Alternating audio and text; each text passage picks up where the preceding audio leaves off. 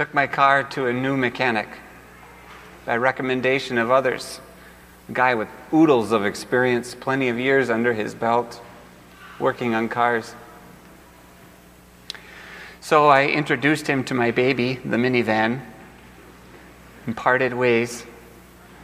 A few hours later, I got the word that the car was done. Some of the things were just the simple and routine stuff. Other stuff was like, just tell me when I need to shell out the big bucks, But so I go back, and the repairman was working on some gravel outside on the door of a really old car. And I went up to him with my cheery, pastor personality, because you're getting to know someone new, and it's fun. We're people. So I asked him, how long you been doing this? Wondering how long he's been running a shop. His hair's just all white and glasses on his face, sweat running down his brow, and he doesn't really turn to me. He just, you mean this car? How long I've been working on this car? And then he paused because he kind of knew, and he just said, far too long. So he was a little gruff. I think it was that kind of day for him. He wasn't, in the same mindset that I was. And later on, so then he just says, well, I'll be with you in a minute. And yeah, that's totally fine. Take your time. You do what you need. I'll be right over there by the register. So I hang out. He finishes up what he's doing, and he's going to come and grab my keys and the paperwork, and we can pay for things and whatnot. And he said, yeah, sorry, it's just been one of those days where I can't get through anything. Don't have the parts that I need and can't get the parts that I need, He was one of those guys, he didn't really look you in the eye. He was just always kind of looking at the side and just not the people person kind of thing. But that's okay. Nothing wrong with that. And I said, sometimes, I'm still trying to bond. Sometimes I'm a pastor. I said this. I'm a pastor, and sometimes I just, wonder what it would be like to work with your hands and get something done.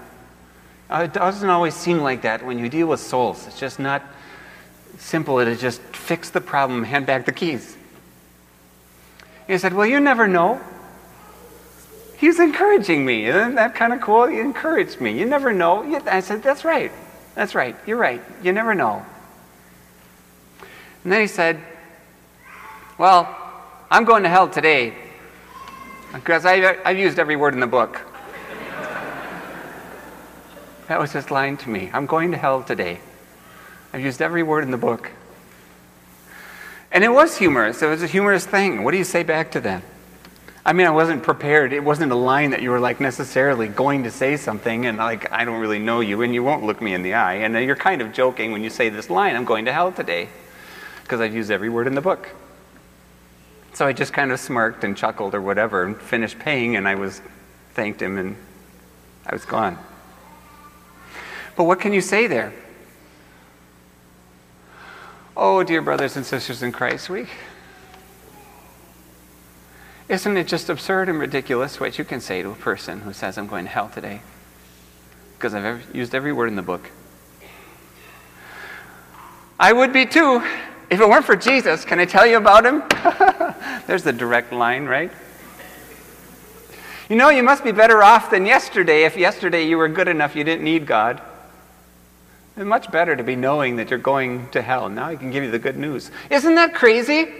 I'm going to hell today. I've used every word in the book. Oh, I've got something to say to this. I can catch your fall. I know I've got something to say that catches your fall. The good news of Jesus.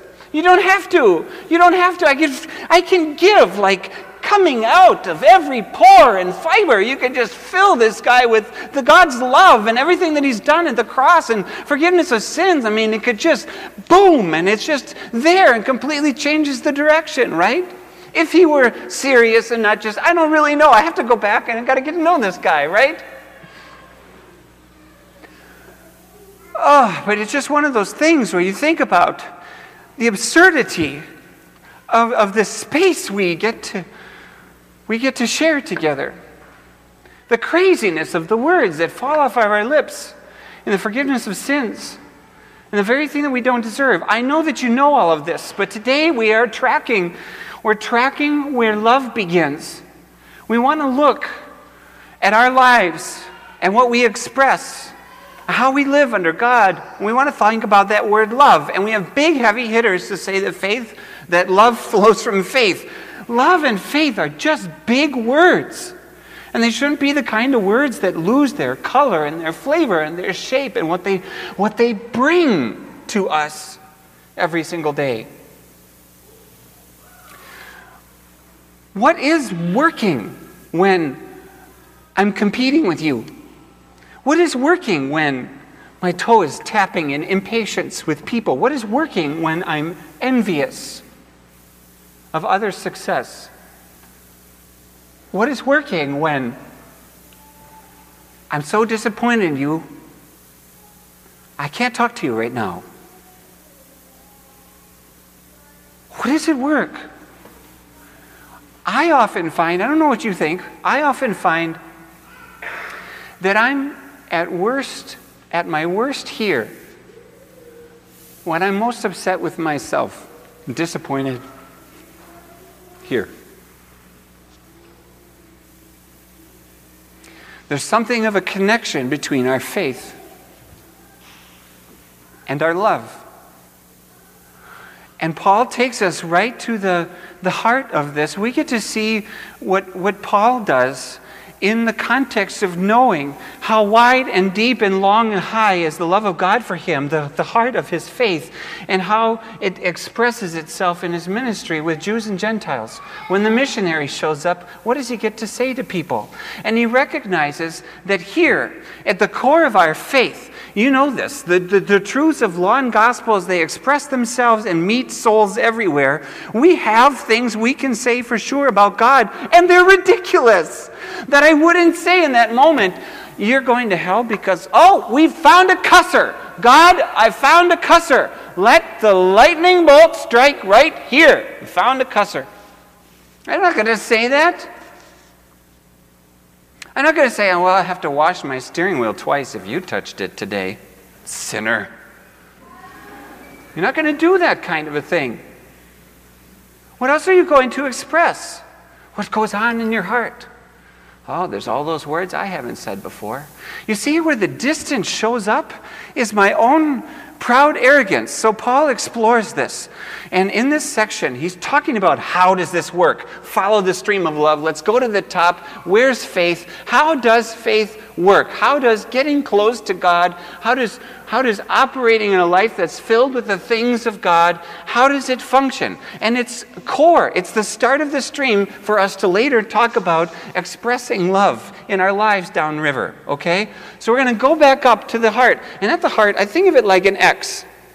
And think of it an X that's drawn from left to right. What's your left to right? This way, like this, okay? Think of it like an X. And Paul says this, what do we say? What do we say when we talk about how it works? How do we get here? That we can proclaim grace to infants at baptism.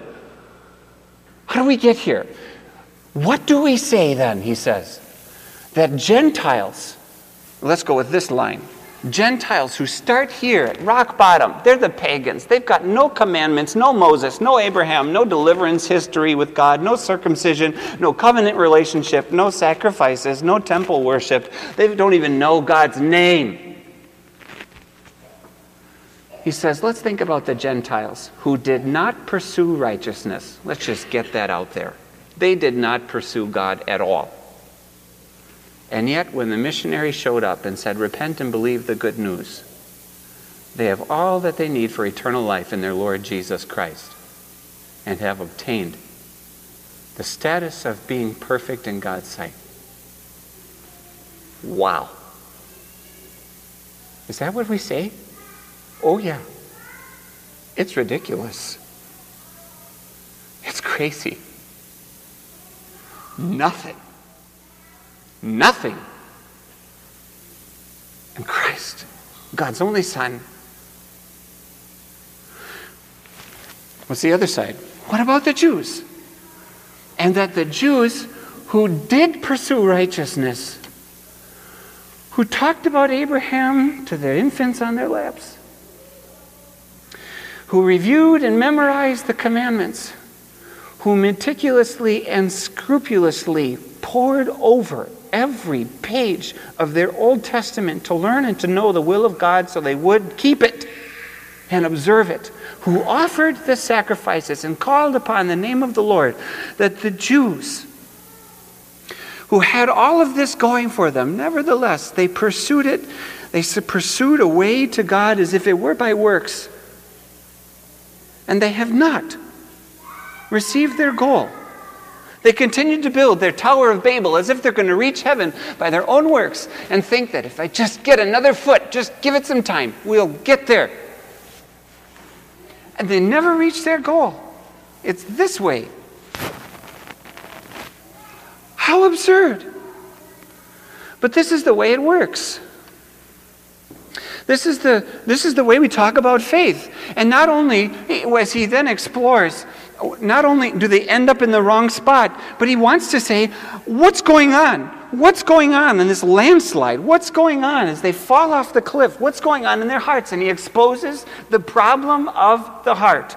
So if we're going to see how love gets downstream, we're going to see that love does not show up from anything in our own hearts. As he traces it back and he says it's because they were arrogant. They read their Old Testament in a surface relationship kind of a way, saying this is simple, this is easy, we can keep God's commands and he'll love us and he'll bless us. Hell does not need to be on our radar. It was arrogant. And so they stumbled over the stumbling stone, Paul says here, right? They pursued their own righteousness.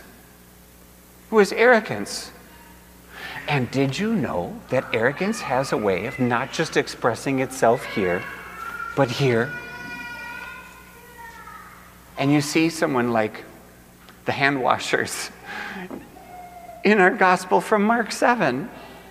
And they're looking and comparing with Jesus' disciples. How come they're not keeping their hands clean like the tradition of the elders?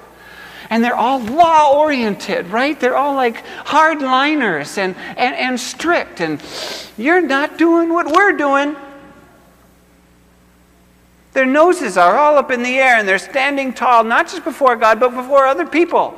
How come they're not keeping the tradition of the elders? You're eating with defiled hands. And they're all about the letter of the law. They're all about who's getting the steps up and close enough to God that way. And it's lost it. It's lost the heart and core of that faith. It has nothing to do with the source of the river. Right? It has nothing to do with the core of our faith and what I get to say to someone who says, I'm going to hell today. There's none of it there. So in Jesus' parable, there's a Pharisee and there's a tax collector. Do you remember this? Just story time. And they're both at the temple. And the Pharisee is standing tall in the house of God. And I thank you, Father, that I am not like them. This was his relational approach to people. He's thanking God that I'm not like them. Does that sound like love to you? Does it sound like it has to do with God? And then there's the one in the back who's beating his breast and won't even look up. Lord, have mercy on me, a sinner. There's a dynamic at work when someone finally becomes a sinner. That's so different from the dynamic of a law keeper. Now think about your relationship with government. And as long as you're a law-abiding citizen, you're not wondering, what are they going to do with me? Think about the new teachers, your kids, you've got new teachers at school, or professors. All's rosy when you're obeying the laws and you're sitting with your hands folded and you're listening right to the teacher. But what's your new teacher going to do when you disobey and you talk out of turn? Whole new dynamic there. Talk about a friendship that builds. I think dating is a lot like this. You bond and you grow and it's happy and it's fun and you arrange dates and it can all kind of be calculated and when I got the energy for it, that kind of stuff, looking forward to it. And then you get married and you start to disappoint each other and hurt each other. And now you get into what's there. What dynamic is there when the disobedience comes? What dynamic is there when a friend shared a secret with you and you leaked it? When they shared their favorite thing with you and you lost it or broke it. Now what? How much stuff do you have? How much glue is there in the relationship? What is you going to fall on when you hurt someone? What's it going to fall on? That's what Paul is talking about when people become lawbreakers. And suddenly that space, the I'm going to hell today person, finds out, what is God going to say? What stuff is there in the core of this faith? We're tracing the stream. We're going to talk about our relationship with God. What do I find there when they get to the mountaintop and the snow is melting down into the stream? What is it like? Can you believe how absurd it is that when I'm hitting the bottom and I say, I've given nothing to you, Lord. Paul says, this is what we say? That they've obtained a righteousness in the stone.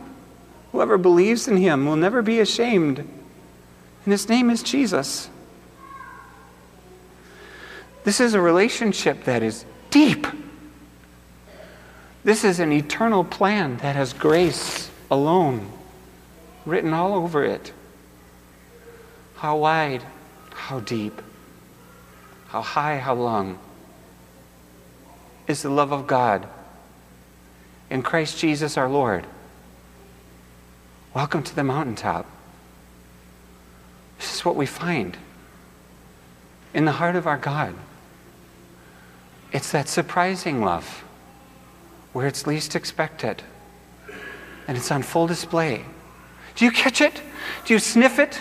Because I have a feeling that if you're like me and you get into those ruts, you get in those times where you're just hurting people with your thoughts and you're not what you're supposed to be in a given room at a given time. You don't have the space for sinners in your life. That what's firing there is arrogance and this pride. And if I just went back to the real story, if I just climbed the hill as a beggar that I am, this miserable creature, and I was a sinner again today, and I'm going to hell today because I've used every thought in the book.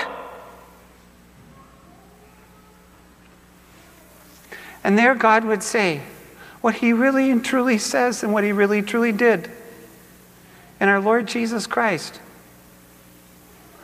I experienced firsthand, all over, afresh, the depth, the deep stuff of this relationship with God. There's a huge reason why we must come back and start worship again if we claim to be without sin. You have no story. If we claim to be without sin, we deceive ourselves. It's just surface stuff with no depth to it. It's just a lie. It's just a mirage. Nothing of the beauty. So we come back to this place and experience something totally new that has opened up for Christians. A totally new heart of the relationship. And a heart that God alone puts inside. Do you hear what Paul then says in the middle of this? A Paul who could have, in the heart of Christianity, he could have boasted among the Jews. He could have bragged as an apostle to the Gentiles, but he did none of it. And he said, as we explore why the Jews have totally missed the boat on God by their arrogance, he says, I pray for them.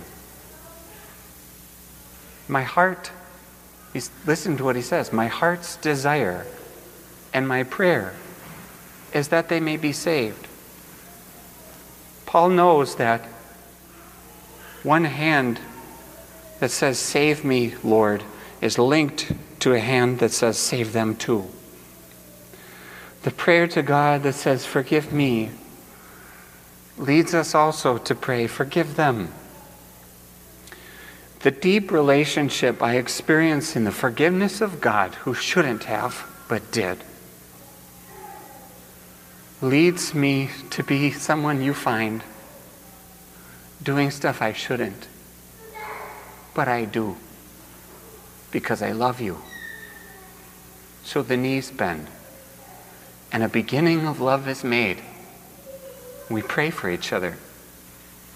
And you go out those doors and you meet a world of people who will disappoint and frustrate and offend and trouble you. But there's room. There's room for sinners. There's room for those who are going to hell today. Because there's room for us. Brothers and sisters, I pray that we may not forget or grow cold to the heart on the mountain that we find in the love of God, but jump in the stream and ride that powerful current. Amen. Please stand.